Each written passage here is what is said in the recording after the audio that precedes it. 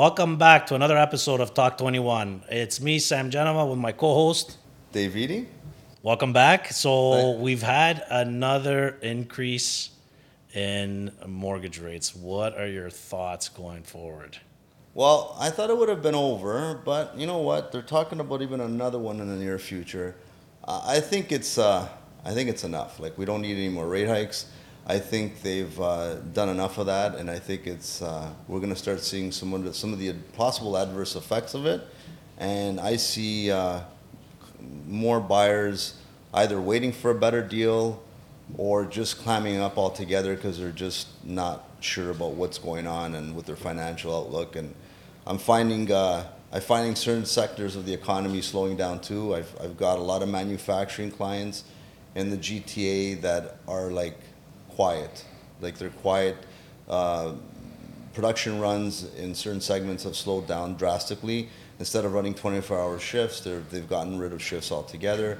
So I think the buyer confidence is not there. It's definitely swung over to the buyer market. I mean, a buyer's market, and the rate hikes are just affecting everybody. I mean, I've seen personally. I've seen clients talking about it, and it's just not good. So I think I'm hoping for it to be stagnant, maybe. Like maybe the market stays the way it is, no specific heights per se for sure.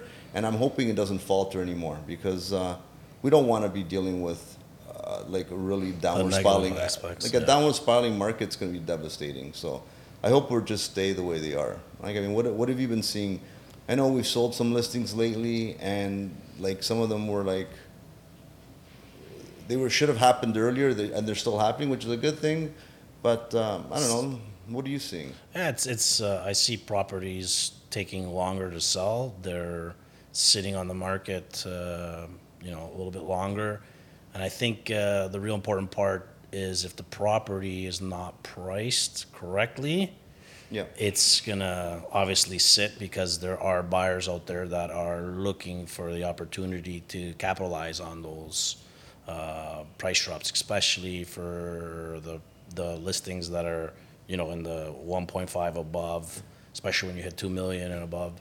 Those are really coming down quite a bit. So we're seeing I would say a good 10-15% drop. well, let's hold on a sec. With regards to rate hikes, the biggest thing we need to clarify is the variable versus the fixed. And I'm not a mortgage specialist, but with that being said, I know or I've seen firsthand with my personal properties and investors and clients and buyers, a lot of them were pushed towards variables, and those are the ones that are obviously more impacted. The fixed ones are people are stable. It's a fixed mortgage, and the payments are not changing drastically or at all. But on the variables, yeah, I'm finding that people's mortgage payments have doubled or they're significantly higher. They're feeling the pinch. They're able Sure. to carry it, and that's my concern. Like, how long is this going to last?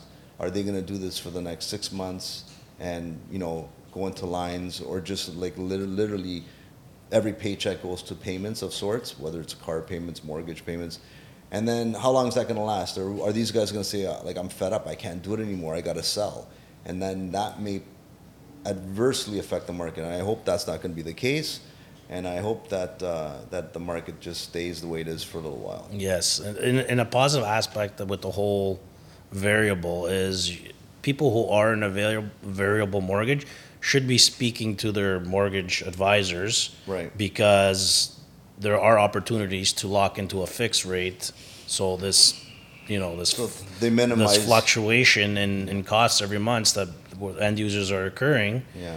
it's tough because there are people who are living paycheck to paycheck, and these increases are astronomical. It's over 4% in 18 months is crazy, right? Yeah.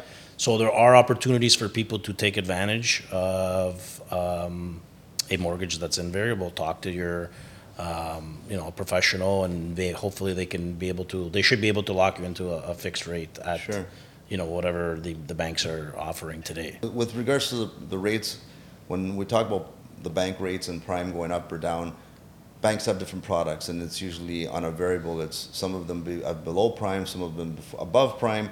Whatever you have, it's fluctuating. So what you should be doing is, like you said, talk to a mortgage specialist and get it locked in. Like I personally locked in on something under 5%, just great. before this last rate hike, and like that gives you that peace of mind. At least you know it's up, but it's not going to change, and you know for the That's right. next you lock it in for 2 years. Maybe don't lock it in for a 5-year term. Maybe do a 2 or 3, That's a so good that point. the 3-year term. Hopefully, we've come out of this little blip, this negative blip in the market, and maybe we can come back to a place where rates will come down in 3 years. It's hard to say. We don't have a crystal ball, but yeah, you should be more aware of what prime versus like the bank rates and how they affect you.